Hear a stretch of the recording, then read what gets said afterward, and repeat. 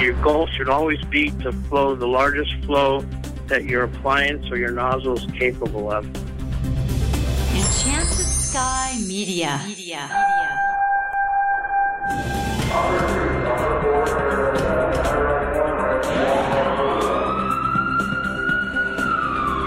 From the Federal Resources Studio, this is Code 3, the Firefighters Podcast, hosted by award-winning journalist Scott Orr. Code 3 features interviews with leading members of the fire service, discussing firefighting strategy, tactics, and other topics you need to know more about. Now, here's Scott. That's right, and I will not let Parkinson stop me. Thank you for joining me again here on Code 3. This is the show for and about firefighters. We're informing and entertaining members of the fire service, just like you, from coast to coast. How fast can you get a knockdown on your average structure fire? My guest today said you should see some effect in 30 seconds. If you don't, he says, you're not flowing enough water. Paul Shapiro is back to talk about overwhelming a fire with massive water. Paul's been involved with the fire service since 1981. He was an engineer with Las Vegas, Nevada Fire and Rescue for 28 years until he retired. He's a certified fire instructor 3 for Nevada, and he served on the faculty of many fire academies throughout the U.S. Paul wrote Laying the Big Lines, a book on large flow water delivery, and we'll have more on how you can get that later. Paul Shapiro joins me now. Welcome to Code 3. Hi, Scott. How are you? I'm doing great, thanks. Well, let's get right into it. A lot of people will use an 1 3/4 line in a standard nozzle as sort of a default. How much trouble does that cause? Well, it depends, obviously, on the situation. For your standard bedroom fires, interior attack fires, 1 3/4 flows plenty of water. But when you start getting into the fully involved structures, including homes, unless you're willing to pump the line up to 200 to 225, which can be done, and sit on it, you're not going to get enough water to put the fire out. You're going to see basically the stream evaporating within the fire itself. Now, Kurt Isaacson likes to point out that you can get a knockdown on a lot of fires with just the onboard tank water if you apply it correctly. Do you agree? Absolutely. I've done some flow tests. Well, I should say some controlled burns. I used to go to a city called Gary, Indiana, where they have a lot of abandoned structures, and we would actually light the structures on fire and pull the line of choice and time how long it would take to get a knockdown. We were using 500 GPM as our flow, and I got knockdowns within 16 seconds. One of them I even did in 5 seconds. That's on a 500-gallon booster tank. If it takes 5 seconds for a knockdown, you're looking at less than 100 gallons of water at 500 gallons per minute. If you have a good shot at the fire and you've done your size up correctly and you are aware of a certain amount of water can do to a certain size fire, then I think it's a pretty good shot that you're going to get it. On the other hand, what if you don't? Do you lay a supply line if you're first in, or hope your tank will do the job before it runs out? Well, you definitely lay a supply line. This does not negate the use of a supply line. What you're doing, though, is you're starting your attack possibly 2 to 3 minutes before you would if you're waiting for a supply line. And you know as well as I do, 3 minutes on a fully involved or well-involved structure could make a big difference. Now, whether your first in unit lays the line or not, that's a department policy, but this can definitely be done on tank water.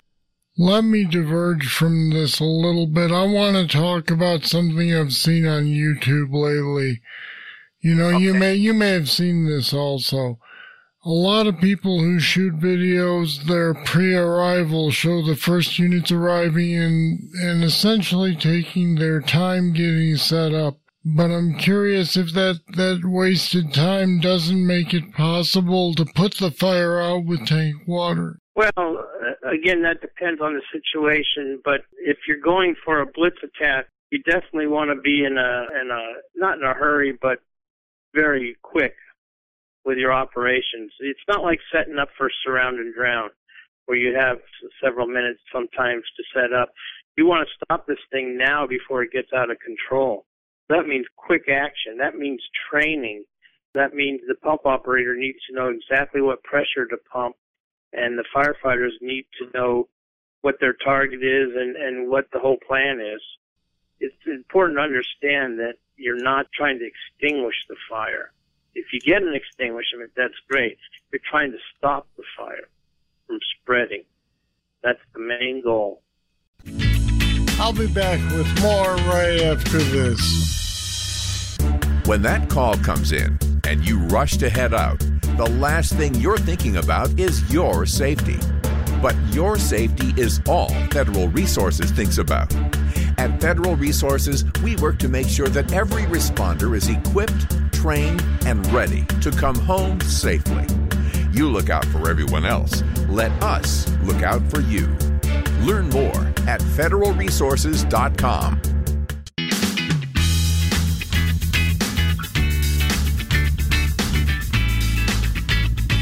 Let's talk stack tips. Why are they a problem?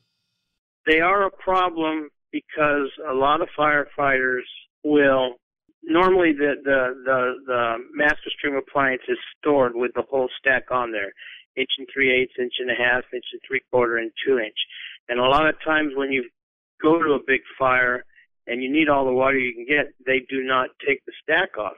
Is that a mistake when they leave the stack tips on, or is that just the way they do it normally? Well, I tend to think it's the way they just normally do it. A lot of people, unless you're an engineer, a lot of firefighters, I hate to say this, don't understand the ratings of their nozzle. And because if you did, you'd definitely know that a 2-inch tip is warranted on a fully involved structure. Is there any good reason not to use the biggest line in the highest volume nozzle you can? Only if you don't have the water supply. To me, that's the only reason. You could always, your goal should be to always flow the max unless otherwise told to by your company officer or the situation itself that dictate a lower flow. But your goal should always be to flow the largest flow that your appliance or your nozzle is capable of.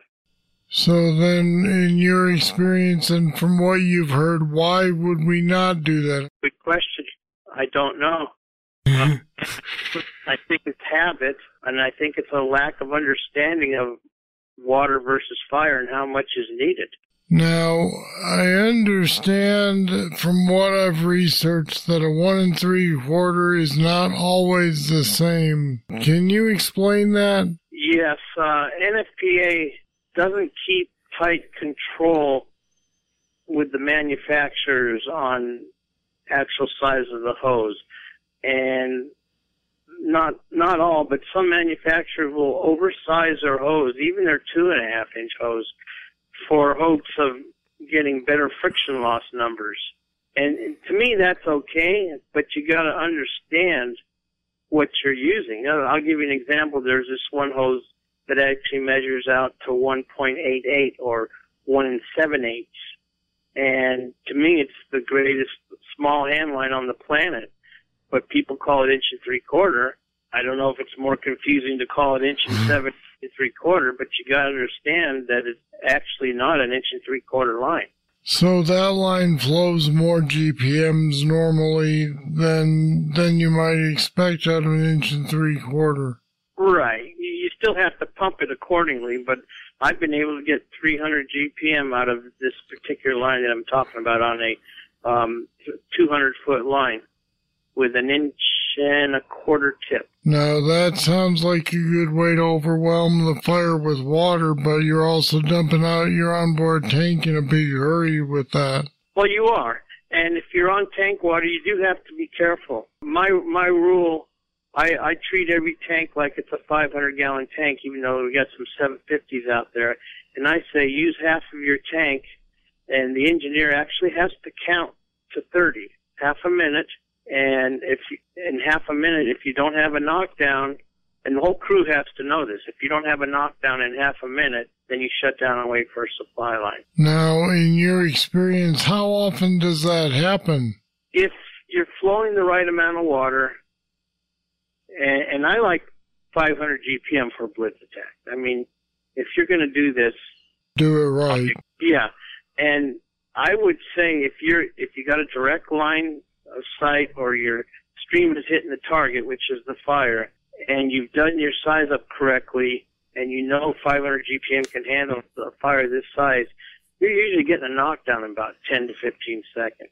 Very rarely does it take 30 seconds. It's more with the compartmentized structures, like, say, a fully involved house and fires in every room, and, of course, you have walls that you have to penetrate, or at least let the steam get through. And those could take a little longer, but on, like, garage fires or commercial fires where it's kind of open, 500 GPM is a pretty good knock on it. Now, are you talking about an aggressive interior attack when you talk about this, or you talk about hitting it hard from outside through a window or a door? Generally outside. Because, again, we're talking about big fires that are probably, in most cases, unsafe to go interior until you knock it down from the outside. Right. Because if you're going interior, then you can go in with the inch 3/4 150 GPM lines. Where do you stand on departments that are still using an inch and a half? Inch and a half can flow 150 GPM, which is the I guess, for lack of a better word, the nationally recognized interior attack flow. So as long as they're pumping their lines right and they're getting the right water to it, you know, they have the right engine pressure and everything, I don't see a problem with inch and a half hose, as long as you know that if you need more water, you've got to go to a bigger line. Whereas this oversized inch and 3/4 hose can actually do both. It can do a small flow and a large flow. I actually recommend not replacing the 2.5 pre-connect, but putting this one right next to it and having a big hose blitz line and a small hose blitz line. And you have the choice of which line you want to use. And the payoff for the small line, it flows just as much water, but it's a lot easier to drag once it's charged. Right, so with the inch and a half, you can move faster and be more mobile. Yeah, exactly. But again, remember that the inch and a half would just be for interior attack lines. You won't be getting the big flows you need for a blitz attack out of it. This comes with experience in knowing what size flow is needed for what size of fire. Generally speaking, a 500 GPM stream can handle, let's say, a storefront the size of your 7-Eleven or your convenience store. Definitely fully involved homes and garages. You get the bigger fires that you're going to need heavy master streams for, but I say that it's worth the effort, and it could save a lot of lives and property by knocking the fire down faster. You just got to be careful and know your limitations. And your main limitation is the booster tank. Just know how much you can flow while still keeping a reserve amount of water in case it doesn't work. All right, Paul Shapiro, thanks for joining me today. Oh, you're quite welcome. And we've put some more information about overwhelming a fire and Paul's book on our website at code3podcast.com/flow. Check it out. Here comes your trivia question. How hot does a flashover get? I'll have the answer right after this. Ever notice that Scott always tells you that you can get a guest's book at our website, code3podcast.com? That's because we have links to order their books from Amazon on the episode's show notes pages. It makes it easy for you to get the books, and it helps support Code 3. When you buy Amazon through our website, we get a small cut too. And it doesn't cost you any more to order through us. Plus, there are other firefighter-related products there too. Take a look at code3podcast.com. Here's the trivia answer. A flashover can get up to 2,700 degrees, which means if you're caught in the room with one, you're about to have a very, very bad day. Hey, I got an interesting email the other day. The subject was Allied anti-shock trousers. That got my attention.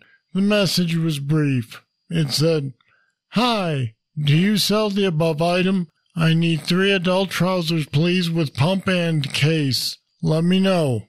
Geez, I didn't even know they were still made. Anyway, the guy who sent the email was obviously a little confused about what a podcast is.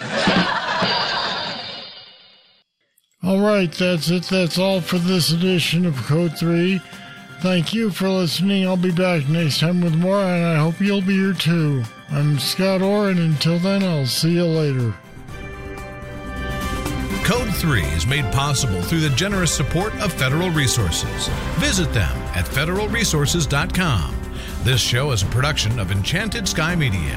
To contact us, get more information on today's show, or to subscribe to the podcast, go to code3podcast.com.